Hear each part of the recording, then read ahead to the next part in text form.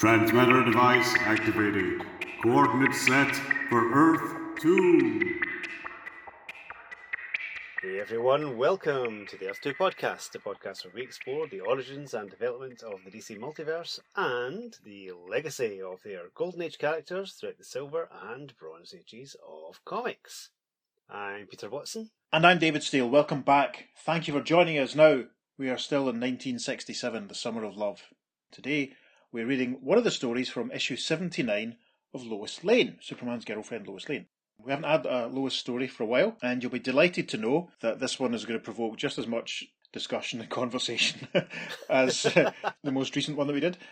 This comic is published on the 26th of September 1967 with a cover date of November 1967. Peter, would you like to tell everyone about the cover? I would be delighted. We are inside a church. It's a beautiful church. You've got stained glass windows in the background. There's a lovely shimmer of light coming through from almost a high up window. And it's illuminating Lois Lane, who is a bride. Yes. How romantic. I know. But she's not marrying Superman. She's marrying a strange figure with a very dark costume with a T on his chest and a hood over his head. And there's the minister there. He's looking a bit worried. Superman is in the foreground, looking rather casual. Yes. And Lois Lane is saying, "Superman, stop my wedding to Titanman. I just found out the terrible secret his mask is hiding." And Superman says, "Serves you right for choosing him over me, Lois. Marry him." And there's a little caption box at the bottom that says, "Featuring the Bride of Titanman." And you're right, it's a gorgeous looking church. You know, the stained glass windows, the bunches of flowers everywhere, the rest of the congregation and stuff. It's lovely. And it's worth pointing out, listeners, this cover's by Neil Adams. Yay. An artist who revolutionised comics. And this is the first Neil Adams cover that we've done.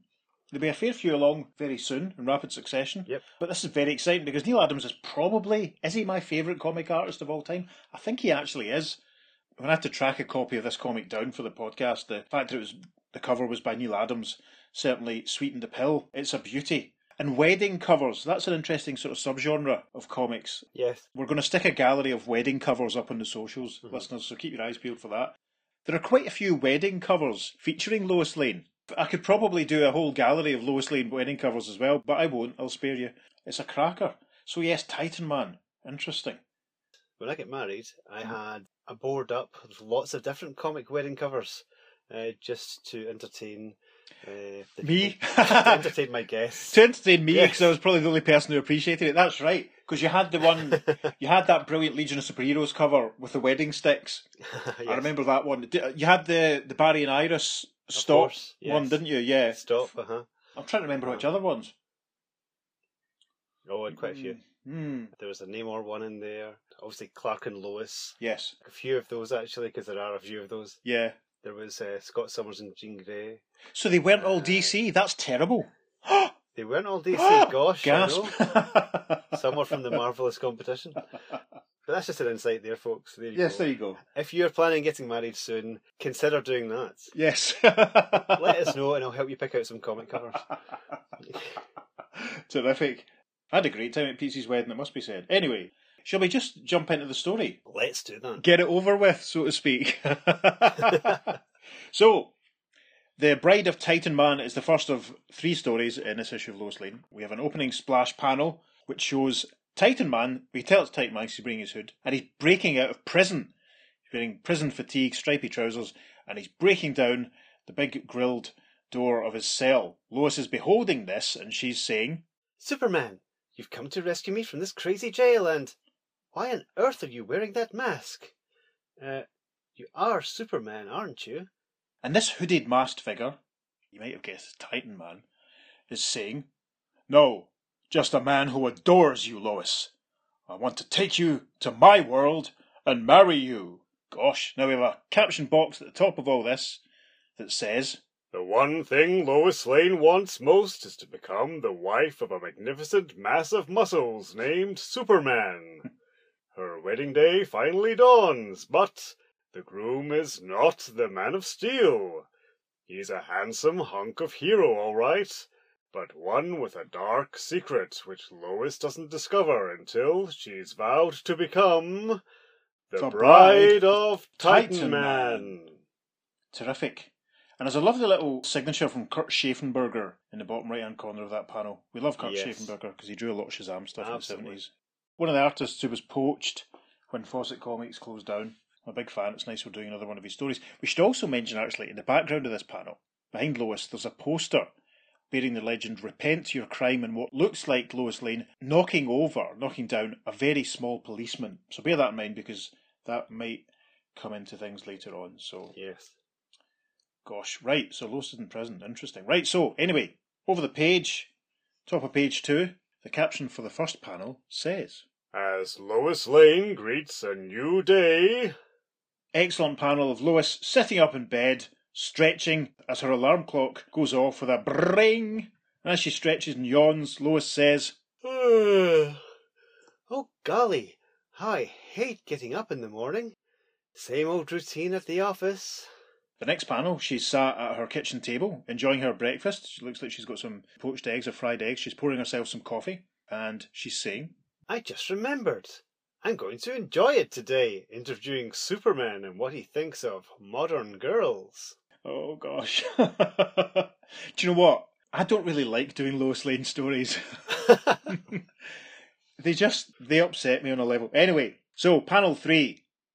A scene-setting caption says, "At the Daily Planet." We see Superman stroking his chin. Lois has a tape recorder. She's holding up the microphone. She's obviously asked him the killer question because as he strokes his chin, the Man of Steel is saying, "My opinion of modern girls. Well, Lois says, Go ahead, Superman. The tape recorder is getting every word. Now, the caption for the next panel says, "Meanwhile, Jimmy Olsen is also conducting an interview." And this panel shows Jimmy Olsen sat at his desk, also looks like he's got a tape recorder, and he's interviewing a young lady. Now, this is a very, very slim-looking young lady, it must be said. Elfin haircut, big eyes. And she's in the process of saying to Jimmy, "What do I think of your girls in the States? Just simply ripping, in a sort of bigger way."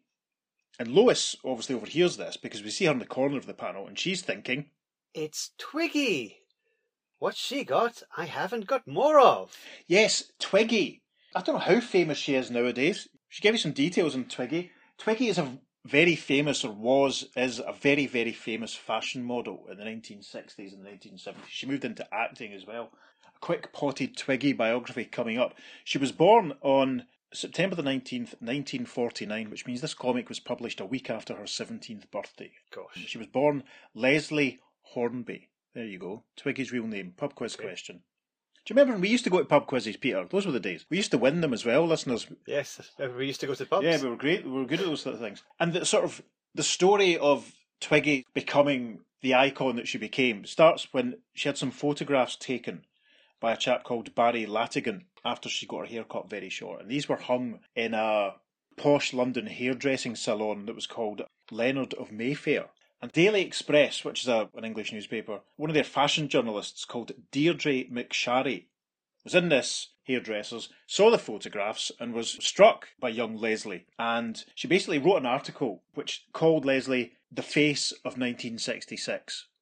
And that was it. That was her off. She was encouraged by a boyfriend to change her name to Twiggy because she had a childhood nickname of Twigs because her sort of signature look is that she was very thin. There's no other way of putting it. Yeah. Short hair, tons of fake eyelashes, going on. That was her sort of signature look. Very angular sort of looking lady. She wore dresses that accentuated her shape, and she became very, very famous very, very quickly. A real icon of the 60s. And what's interesting is that apparently she made her first visit to New York, to the States, in March 1967. So that's only a few months before the comic was published. Ah, interesting. 6 months before the comic's published, and then she's already appearing in DC Comics' Bible for young girls, Superman's girlfriend Lois Lane. And more recently, and by recently I mean in the last 15 years, Twiggy was a guest judge on America's Next Top Model. Yes, she was a regular judge then. Are you a regular viewer of America's Next Top Model? Might have been at some point. All right, I'm not judging, I only ask. I have a vague memory of my mum, not that Twiggy came up in the conversation in our house very often, but I remember my mum being a bit dismissive. There was a lot of talk about how girls having to try and copy her and how unhealthy that might be, and But anyway, you know, that's not really the subject for a podcast, but it's a bit of context because it does play out a little bit in the story. So, Jimmy is interviewing Twiggy. Lois is a bit unimpressed, but I've got to say, the fact that Twiggy is just sat talking to Jimmy in the Daily Planet office is hilarious. Yes. I think that's brilliant. Twiggy making her DC Comics debut. Her Who's Who entry is coming soon. Yes. It's actually worth mentioning at this point, another type of British icon, coincidentally in issue 79 of Jimmy Olsen in summer 1964, there's a story, the headline is something like the red-headed beetle of something 1000 BC, something like that, isn't it? He's in ancient Rome, ancient Greece, something like that. Of 1000 BC. 1000 BC. Yeah. It's just a shame this isn't a Beatles podcast because we might have covered it. But it's worth pointing out. There's also that really famous Batman cover that's based on the cover of Sgt. Pepper and all the rumours about Paul McCartney being dead. Remember that one? Yes. Have you got a copy? No. Oh, all right, I'm surprised. No. My Batman collection's tiny, but that's one of the few that I've actually got.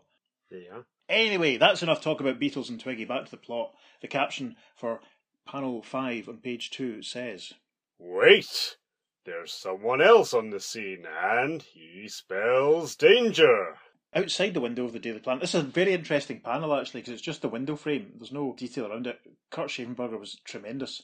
There's a sort of snooping bad guy, essentially. He looks as if he's attached to the window somehow. Yeah. And he's holding around his neck.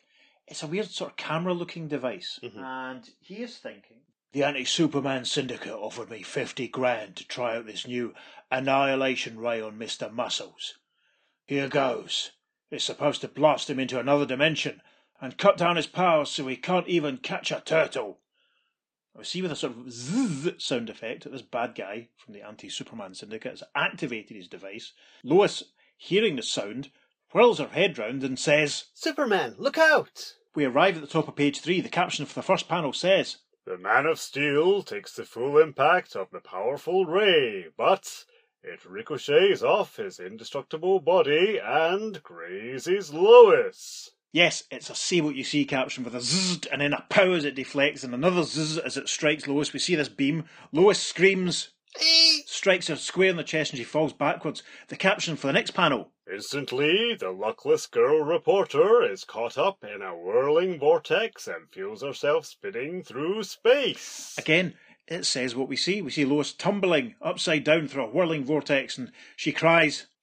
What's happened to me? And then the caption for the next panel says, Then, her senses still dazed by the shocking experience, Lois feels herself on solid ground. we see Lois standing on a street corner, essentially. She's put her hand out to steady herself and lean against the building. Her other hand is up against her head. She looks very dizzy. And she says, I'm not sure where I am, but it looks familiar. the next panel shows her looking up at a sign on the outside of a building. She's expecting the Daily Planet, but this sign says, the Daily Dimension. And Lois says, Why, I'm in Metropolis, right outside the planet. Dig that. But wait, that sign doesn't say planet. the next panel, Lois has turned around and she can see another sign outside another establishment that says Perry's Pizza Parlour. She can see a gentleman inside flipping a large pizza base wearing a chef's hat, and Lois says, And great Scott! That place used to be a soda shop. Now it's a pizza parlour with Perry, the owner. Perry White, of course, the editor of the Daily Planet. Very exciting. So now, over the page, to the top of page 4, Lois is clicking her fingers and saying, I've got it. Somehow I've landed in what's called a parallel planet. A planet identical in almost every way with Earth itself, but with mixed up variations. That accounts for all those strange similarities I've seen. Caption for the next panel. Suddenly, And Lois twirls around because a voice behind her on the street says, Look, everyone! Just look at her! Lois reacts in surprise. The next panel shows Lois leaning against the wall of another building, and she's being pointed at by there's no other way of putting it, a very skinny young lady in a sort of checkerboard-style dress, a big necklace around her. There's 2 or 3 other very skinny young ladies. The first girl is pointing and saying, Did you ever? Just look at her! Ha ha! And then another very skinny young lady says, Catch her figure. She's ridiculous. Yeah, there's a couple of other very skinny gentlemen, it must be said, stroking their chins and beholding Lois and contemplating her. Lois, with her back against the wall, says, Good grief. All of the women here are skinny, like Twiggy. Twiggy. Yes, good grief. That's a bit of a coincidence, isn't it? In the next panel, a couple of the skinny young ladies, the two who spoke in the previous panel, are walking off arm in arm with a couple of the skinny gentlemen who were standing around. And the first girl in a checkerboard dress says, "Isn't she just awful compared to me?" And the chap in a blue suit who was in her arm says, Of course she is. And then the second girl who spoke at Lois in the previous panel, she has the guy in a black suit in her arm, and she's saying, Don't you think she's a fright? And then the guy who's with her replies, what else? But then the final panel of page 4 shows the two gentlemen looking back over their shoulder. The guy in the black suit is saying, woo woo. And the guy in the blue suit says, What a babe. Do you not think that's very much like the meme of the guy and his girlfriend? Yes. And the guy turning around to check out the other girl, and she's raging at him. It's hilarious. Amazing. It is, yes. Except these two skinny girlfriends haven't noticed. No. This is the precursor to it, the 60s equivalent. Kurt Schaffenberger invented the jealous girlfriend meme. Amazing. They don't tell you that at school, do they, kids? Anyway, so we're now at the top of page 5. Now, this is where we have to be careful here. Do you remember when we did the Lois Super Babysitter story and we kind of toned down a lot of the the language and the terminology? What we have here in the next sequence of panels are some very short policemen. We're going to use the term small people. A technical term that might still be used is dwarf. They use the word in the comic, which we're not going to use because it's now basically essentially considered offensive. Again, it's another indicator of just how things have changed, isn't it, Pete? Yes, absolutely. So, the first panel of page 5, a few skinny people are standing on the street and a couple of very small policemen are shoving past them and approaching Lois Lane. And the first of the policemen says, All right, everybody, break it up. And the second one says, What's going on here anyway? Then they've approached Lois in panel 2, and one of them says, Looks like a mighty suspicious character to me. Where's your ID card? Lois says, ID card? But I don't have one. I don't belong to your crazy world. I'm from Earth. She doesn't have an ID card, says one of the small policemen. His colleague says, A breach of regulation AR 4723. You're under arrest. Come along. Lois is surprised and says, Huh? And one of the small policemen grabs her by the arm. This next panel, Lois shoves him away, saying, How dare you pull at me, you pesty little kid, you? The policeman falls back with an oof, and we see in the background that his colleague has got a camera. Looks as though he's taking a photograph. That's probably the poster that we saw in this opening splash panel. And the next panel, it looks like the small policeman on the ground has actually recovered, and he's pulled out a weapon, which he's pointing at Lois, and he fires it with a zzz, and it's a burst of energy, and he says, You asked for it, lady. I'll give you a taste of my dazzle gun. Lois recoils, saying, Oh, the brilliance! It's blinded me! I can't see anything! Now in the final panel, bottom of page 5, a couple of other very small policemen have arrived, and they've lifted Lois up, and it looks like they're carrying her towards the police car that's in the background of the panel. One of the policemen says, Easy now, she may be dangerous. As they're carrying her along, Lois is thinking, They're taking me somewhere, my eyes, dazzled. Yes, indeed, Lois. They start bearing her off towards the police car, which has written on it, Parallelo Police Department. Is that what that says? Yes, interesting, yes. That is interesting. Obviously aware they're in a parallel world. Yes, it's a bit of a tale, actually. Over the page then, top of page 6, the caption for the first panel says, When Lois regains her normal sight. We get another bit of say what you see dialogue from Lois. She says, Why, I'm in a prison cell. Yep, we can see the sink, we can see the mattress, we can see the big heavy cell door, we can see the prison bars on the wall, we can see the crack in the plaster. And a voice of an angry small policeman from off panel says, You bet your overgrown life you are. The nerve of you, calling me a pesty little kid and resisting arrest. Now, I'm not going to act out his dialogue from the next panel, but I'll report it. He's looking very angry. It's a beautiful, clear Kurt Schaffenberger image. It's gorgeous.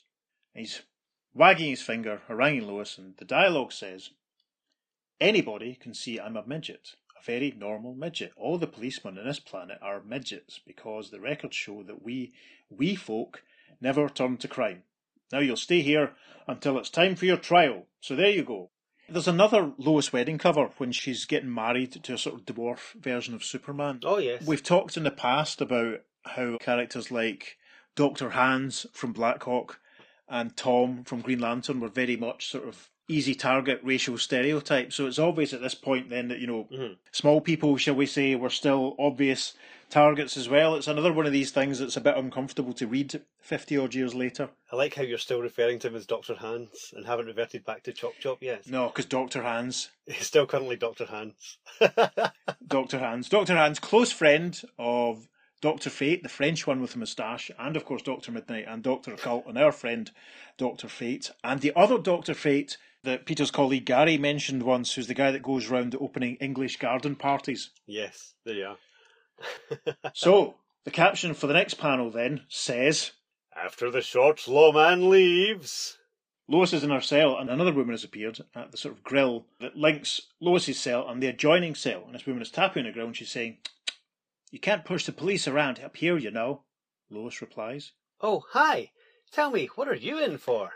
And the next panel, we're in the other woman's cell. She's gesturing at a massive poster on the wall, and very helpfully she has some say what you see dialogue. She says, "Can't you see what I'm in for? I stole a space sled. The idea is that if you're constantly reminded of your crime, you'll be sure to be sorry for it." She gestured at this poster, which is the legend, "Repent your crime," and it looks like a photograph of her climbing into a space sled, which just looks like a very fancy American car with some fins and stuff stuck on it. Yes. So the next panel, Lois can see now that on the wall behind her, there is a poster of her with the legend, "Repent your crime," and she's knocking over the small policeman. And Lois says, "I see they didn't forget to decorate my cell. Well, it's better than no wallpaper at all." Weirdly though, the poster is obviously taken from the chap with the camera earlier on, but it's an entirely different angle. Yes. It's from the angle of the reader. Yes. As opposed to the angle that the photographer would have taken the picture at. Yeah, it should have been the other way around, basically, shouldn't it? It's interesting. It's very meta. Yeah. Maybe they've got some high-tech cameras, these short policemen. I don't know. So yes, then at the bottom of the panel, calling from off-camera, a voice yells, "Breakfast!" And in the next panel we see that a little table has been set in Lois's cell. We can see one of the short policemen outside. Lois looks at the stuff on the table and she says, They call this breakfast? Soup? Steak? Ice cream? Wine? "That sounds like an amazing breakfast, I can't lie." That's a breakfast of champions. Lois's cellmate through the wall pipes up with, "You should see what we have for dinner. That's the best meal of the day. Orange juice, cereal, an egg. It's great, honey." Very strange things happen in this parallel world. So, we arrive at the top of page 7, and a caption says, Her meal over, Lois looks down into the recreation yard. Yep, this is another cracker from Kurt Schaffenberger. We can see that this is obviously a mixed prison. Yes. They're very advanced in this parallel world. There's lots of men standing around wearing blue denim shirts and stripy, horizontal striped, black and white trousers. A guy reading the newspaper. There's a few other guys just sat against the wall. There's a small policeman guard with a gun walking along the tall pink wall of the prison yard. We can see the building appears to be made out of pink bricks. And at the foreground of this panel, there's a very burly-looking blonde-haired chap doing press-ups. Lois thinks as she looks from her cell, "What a crazy place. The only one exercising is that strong and handsome specimen. Strange how he reminds me of Superman. If he could only rescue me." The caption for the next panel says, Next moment, as if in answer to Lois's thoughts, with a whoosh, the muscly blonde guy has appeared on the window ledge of Lois's cell. Lois again is turning round to behold him, and she says, "Huh? You couldn't have gotten up here unless you flew. But it won't do you any good. You can't get in." The next panel, the muscly blonde guy is grabbing the bars of Lois's cell and pulling them apart, and he says, "Oh, can't I?" It's worth pointing out that this panel of him at the window of the cell is very similar to the earlier panel of the bad guy hanging outside the window of the Daily Planet. Yes, absolutely. It's a nice touch from Schaffenberger. Uh-huh. They could have easily drawn an outside panel box around it and had the wall detail, but it breaks up. It's different. So the next panel, as we arrive at the bottom of page 7, the blonde muscly guy is inside Lois's cell. He's starting to unbutton his shirt. Lois says, "You're not from this world, that's clear enough. Who are you and what do you want?" "I'm from a nearby planet. I came to study this one and allowed myself to be imprisoned. You're in trouble. So I'm here to help you." Next panel, he has pulled his shirt wide open, showing close-fitting top, which is a very angled sort of T on his lower chest, which points downwards, and he's saying, "I get my name from my powers. I'm the most powerful mortal in the universe. Titanman." The most powerful mortal in the universe. What does that remind you of? Well, it certainly reminds me of Captain Marvel, but yeah. Yeah, I wonder if that's deliberate. Anyway, over the page to page 8. Titanman stands revealed in his full costume. It's a sort of dark green, the tee's in orange, he has a belt. There's weird cutouts, it looks like, on his shoulders and round his arms, obviously to demonstrate his muscles. Mm-hmm. And we see the bent bars of the cell window in the background as he's saying to Lois, I saw you from the courtyard and my super telepathic power revealed your name. Lois Lane. Your name has 8 letters, the same as mine. 8. The most important number in my life. Lois is clasping her hands. She looks delighted. She says, That's a real gone coincidence. 8's always been my lucky number. The next panel, Lois has her hands up to her face. She's looking very dizzy with it. Titanman is leaning in. He's putting his hand on her shoulder and he's saying, My heart told me there was a bond between us. There is such a thing as love at first sight. Can't you feel it? Lois thinks. This is crazy. The way my heart's beating when I look at him. Yet we've just met. I can't live without you. Come with me to my planet as my wife. And we get Lois looking very dizzy as heads of Superman and Titanman are spinning around her. And she's thinking, What's happening to me? I've always been in love with Superman, yet now I can hardly recall what he looks like. I can only think of Titanman. The very dizzy Lois says, I accept. Now, the next panel, we get some helpful say what you see dialogue from Titanman. He's gesturing with his hands, he's raised them up, and it looks like some bolts of yellow energy sapping out from them. Lois says, Why, what's happening? What is this? Titanman helpfully says, I'm using my dynametric force to create a spherical field to protect you from the dangers of deep space. Next panel, with a wham! He's got some rope from somewhere around this spherical field, trailing Lois behind him as he flies off, saying, And now, let's go! Lois says, Oh, what power! He's more super than Superman. We arrive at the top of page 9. This story's breathless. It's very exciting. The caption for the first panel says, Through trackless space at terrific speed. Yes, we see him speeding along. Titanman is putting a mask on. Lois says, Such mighty strength and so handsome, but why is he putting on that hood? And Titanman responds, Yes, and his speech bubble has a sort of jaggedy quality, almost as if he's broadcasting it, because in fact he's responding, saying, in inverted commas, I can hear you telepathically, Lois, and I'm answering you in the same way. On my world, this hood is how I hide my real identity. The next panel shows them still in space, Lois still being dragged along, but they're flying down towards another planet. And Titanman is saying, Here's my world now, Lois. I'll announce our engagement at once. The caption then for the next panel, The news that the great Titan Man is about to take a bride electrifies the planet's populace. Yes, so we see Titanman and Lois Lane standing on a balcony. He has his arm around her. There's a massive crowd in front of them. And Titanman is saying, And here she is, my lovely wife-to-be, the gorgeous Lois Lane. And the crowd cheers, Hooray! Hooray! 3 cheers for Lois Lane! Hooray! Yay! Hooray! Yay! Crowd noise. There's hundreds of people. Things move very quickly. For the caption for the next panel, at the bottom of page 9 says, The wedding day comes, and with it, a surprise for Lois. We're inside that beautiful church that we saw on the cover. We can see the guests all sat around. Titanman is still in full costume. Lois is in a lovely dress, very fancy veil. She's carrying a big bunch of flowers. And Titanman is gesturing to the the 7 bridesmaids that have come in behind, wearing pink dresses and nice little headdresses, different haircuts, different hair colours, all holding bunches of flowers. And as he gestures towards them, Titanman says, Before we begin the ceremony, darling, meet your bridesmaids. Lois replies, Oh, how lovely they are.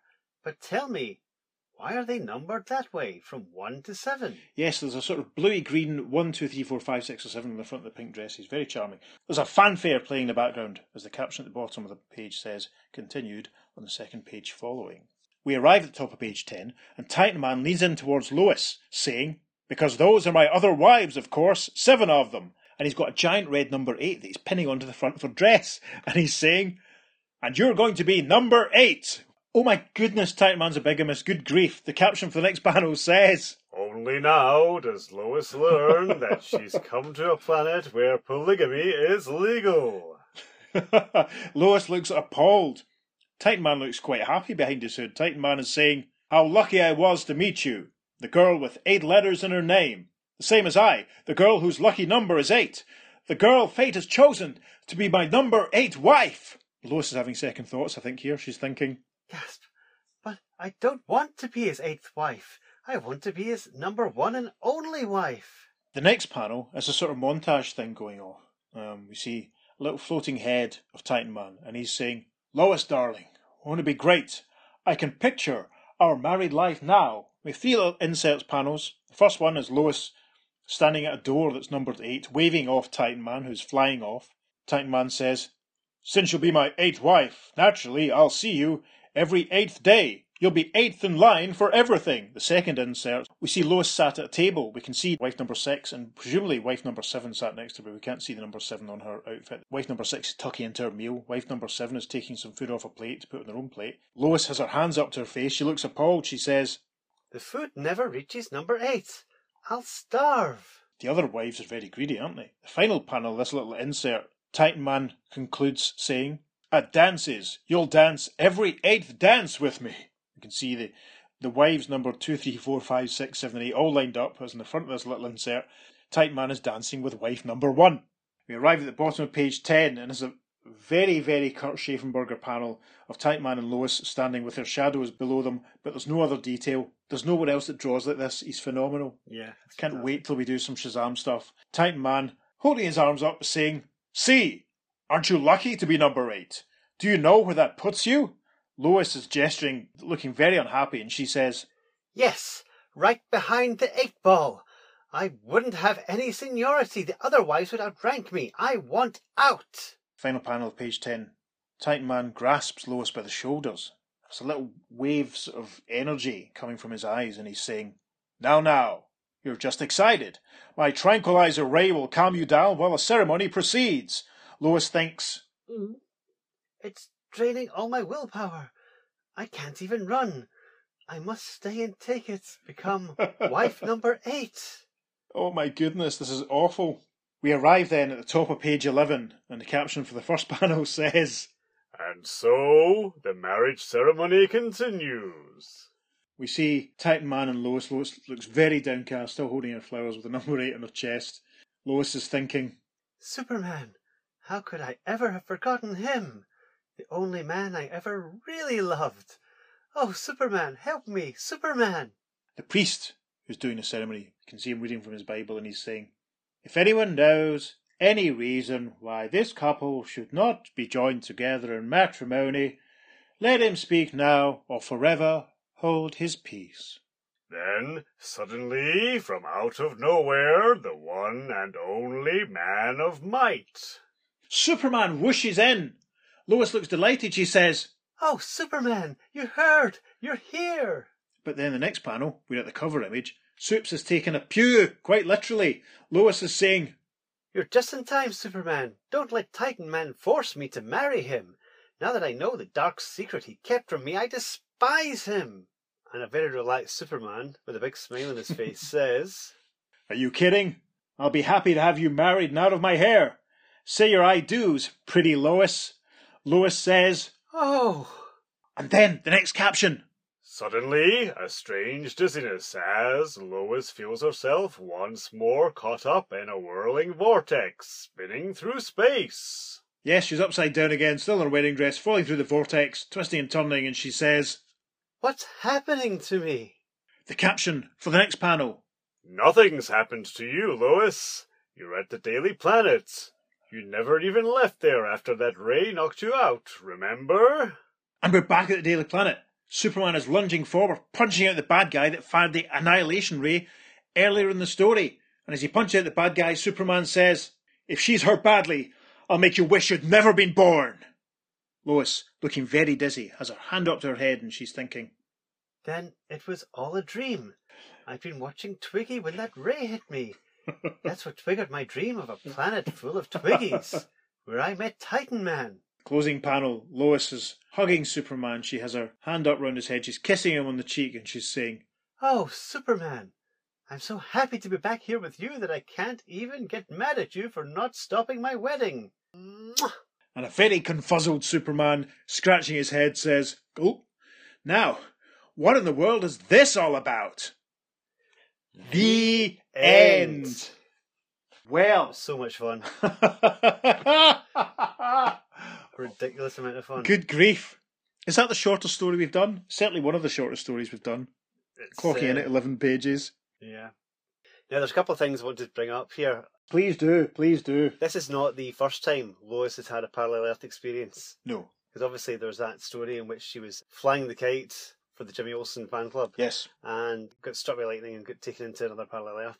And also there was a story where she came across the parallel Earth super baby, the DH Superman. That's right. Now, interestingly, in that one, the Superman from that parallel Earth married both Lois and Lana. Again, polygamy in parallel Earths in a Lois Lane comic. Yes. It's a weird recurring device, isn't it? Yes. It's interesting. It's fascinating.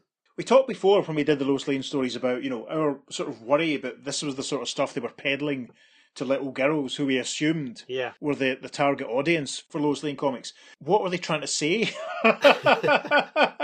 It's another story where Lois is just like portrayed as a crazy person who just wants to get married to Superman. Mm-hmm. One thing I noticed actually, the splash panel where Titanman bursts out of prison, he's wearing his hood, which he isn't wearing when he does that. Yes. In the story, they fly through the wall. He doesn't actually break the door down, so that was a bit of a cheat, I suppose. Mm-hmm. The parallel Earth stuff is interesting. I mean, obviously, the Twiggy stuff, it's kind of obvious that was influenced by the fact she was dreaming, because she thought about it. But the parallelo sign on the side of the police car, that's probably a tale as well, or it was maybe a dream. Yeah. As a rule, we're not doing stories that turn out to just be a dream, but this is a story where Lois has a dream about being on a parallel world. So it kind of fits into our remit. Listeners, don't hate us too much for doing this. Well, it could be an imaginary story in which Lois imagines all this, but remember, the hood at the window said it was a device that was going to transport Superman into another dimension. Now, Lois wasn't privy to his thoughts. Yes. So it's a bit of a coincidence she imagines getting transferred to a parallel world. Yes. When she doesn't know what that device does. I think that's quite interesting. I think this is categorised, as you said, as an imaginary story. However, it could be taken as she was transferred to a parallel world and this actually happened. That's exactly what I was going to say. I mean, we see her getting zapped by the ray, and it's possible maybe the ray only had a limited time effect. Yeah. Mm-hmm. So it wears off and she's returned back to where she came from, and she maybe just thinks it's a dream. Mm-hmm. I mean, she's on this other version of Earth, but then she's taken to another world where Titanman lives. Yeah. So, that's not even a parallel Earth that has the polygamy rules. It's another world in this universe. True, yeah. Mm-hmm. I'm fascinated by the fact that this has come up again, the multiple partners sort of thing. Mm-hmm. I mean, you wonder what they were smoking or what they were thinking or, Well, I'm quite concerned by Titanman's roofie vision that he has. Yes. That basically, Lois is having second thoughts at the altar. He just gives her his tranquilizer ray vision. Yes. To just make her comply and marry him. That's very sinister. It's dodgy. I mean, it's as bad as the Lois and Lana trying to condition Super Baby into falling in love with them. Yes. It's teaching the readers, I suppose, that manipulative behaviour is okay. Manipulative behaviour is A-OK in our book. Yes. This is the Manipulative Behaviour is Okay in Relationships podcast. I remember actually my HMB days when I was on the fast track course, and we did this sort of exercise where you had to kind of work out your key behaviours, and one thing that emerged from my results was that I was too manipulative. Getting you, Sylvester McCoy. Player of chess on 1,000 boards, and I was kind of like, well, you could just call it influencing skills. I don't know. But I don't think I would ever try and coerce a young lady into marrying me against her will. I'm not that much of a rogue. While standing at the altar in your black hood. Yes. With your 7 other wives behind you. Yeah, and a Freudian T over my chest. Yeah, and the Magnificent Seven. I mean, those panels of Lois imagining what her life would be like, they were hilarious. Oh, no. Stand over there, other 7 wives, whilst I dance with wife number 1 must be knackered because she's getting all the attention. She must, she's getting all the pickings of all the foods, Well, at least she gets 7 days off to recover. That's true. So that's a rota. Yeah. They must all be glad then there's been an 8th wife added, because that means they've each all got one day more to recover from True. whatever it is that he puts them through. My goodness me, it's... Dancing seems to play a big part, apparently. It's mentioned specifically. Yeah. I mean, again, we've talked in the past about how a lot of the Silver Age Superman family stuff was quite disposable. And I suppose on a level, this is one of those disposable stories. But again, we have to talk about how, as we have done, it's just crazy. The messages that, they were sending to girls that were reading this stuff, if girls were reading this stuff. Crazy. But I mean, I love the Kurt Schaffenberger artwork. There's nothing like, there's no one like him. It's absolutely phenomenal, yeah. He's a treasure. I mean, the layouts, the abandonment of traditional sort of panels. Well, obviously we'll put some of those up on the socials so you can see them, folks. An embarrassment that Rich is in the artwork, to be honest. One other thing I wanted to mention as well is Lois sets her alarm clock for 7 a.m, folks. In case you're ever wondering, what time does Lois Lane get out of bed at? Her alarm goes off at 7 a.m. sharp. Pub quiz question. Very interesting though, Planet of the Twiggies. Yeah. We should talk about the fact that the men on the Planet of the Twiggies were obviously, their eyes were taken, Lois caught their eye, caught their gaze. So maybe the guys on the Planet of the Twiggies, or Twiggy, we'll call it, they're obviously, they prefer their women to be a little fuller figured. Yeah. That's very interesting. And I'm still lolling at your observation that this was the invention of the jealous girlfriend meme. Tremendous. We don't have any contemporary reader reaction for this one, do we, Pedro? No, sadly there's no letters commenting on this particular story. Which is a shame, but I'd love to have heard from all of Twiggy's fans. Yes. What they thought of her first and last DC Comics appearance. Her one panel appearance. Tremendous. Wow. Twiggy, if you're out there, get in touch. So we don't have any letters, sadly, for this Lois story, but there's another letters page that we're going to talk about. If you've been a regular listener, you know that one of the regular correspondents to DC Comics at that time was one Irene Vartanoff, who went on to become, a comics professional, doing a lot of work for DC. And in his researches, Peter has found something very interesting. It's a shorter episode this week, it's a short story, so we're just bringing this in as well, because it's quite interesting. This is from issue 15 of Metamorpho, is that right? Yes, it is. Published, listeners, would you believe, on September the 26th, 1967, the same day as issue 79 of Lois Lane. Gasp. Pete, hit us with it. Okay, so, as we have said before, Irene Vartanoff was a regular letter hack. We've talked about many, many, many of her letters on the show before, and she was the subject of debate in many a letter column as to whether she actually exists or whether she was just like a DC editor who would put in some filler letters. Interesting. So, there is a column in Metamorpho 15 that's devoted to her, and it's called The Great Vartanoff Rumble. Amazing. This is a subject of debate that primarily went through Metamorpho. But here we are. I'll just go through some of the letters and comments here. It starts off with the editor saying they're choosing up sides and fighting out the question of the century. Does Irene Vartanoff really exist? So let's see which way the wind is blowing. And the first one says, Dear editor, I'm going to stick my neck out and take a stand in this Irene Vartanoff business. Ever since that girl started writing her chatty, informative, interesting, intelligent letters to DC, all the fandom seems to have arisen in arms. Nick Kirazi's letter in the August Metamorpho isn't the only one of its type I've seen. I don't believe that Irene Vartanoff really exists. With all apologies to Mr. Kirazi, that sounds rather childish. Irene Vartanoff does exist, and that's from Rand B. Lee. I think we've had him before, from Roxbury, Connecticut. That rings a bell. Here's a short one from Frank Bell from Tennessee. Dear editor, in one of your letter columns, Nick Kirazi insulted one of my favourite writers. Irene Vartanoff, I say to heck with Nick Kirazi. Next one from Carol Queen in Cheshire says, Dear editor, make Irene Vartanoff prove she's real. I don't think she's real. And the editor chimes in with, Irene baby, I wish I could print a picture of you, as if that would prove anything. But since I can't, I'll give your fans the next best thing. A genuine Vartanoff postcard reprint in your own inimitable style. And underneath that, there is indeed what appears to be a postcard that says on it, Dear editors, I exist! I exist! Signed Irene Vartanoff. So there we are. If Irene Vartanoff didn't exist, it would be necessary to invent her.